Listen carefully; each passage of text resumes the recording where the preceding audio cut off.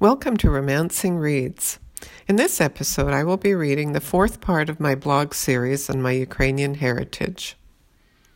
Conscripted, Siberian Workers' Army to World War II Soldier, Part 4 of my Ukrainian heritage by Larissa Menkova.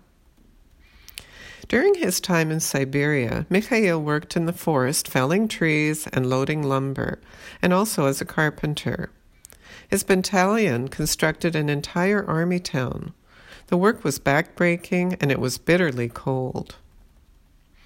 After almost 2 years there, Mikhail was very fortunate to be liberated. He said he was one of only 32 men out of 1,200 that were freed at that time.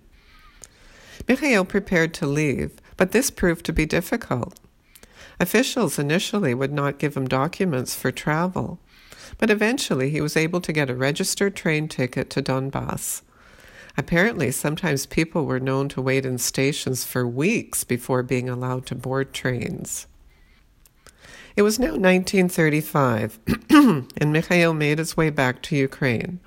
Along the way, he visited with his oldest sister Natasha, who he hadn't seen in about 6 years.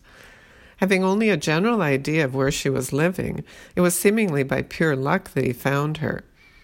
After walking for a short while from the train station, he spoke briefly to a lady feeding her geese by the roadside.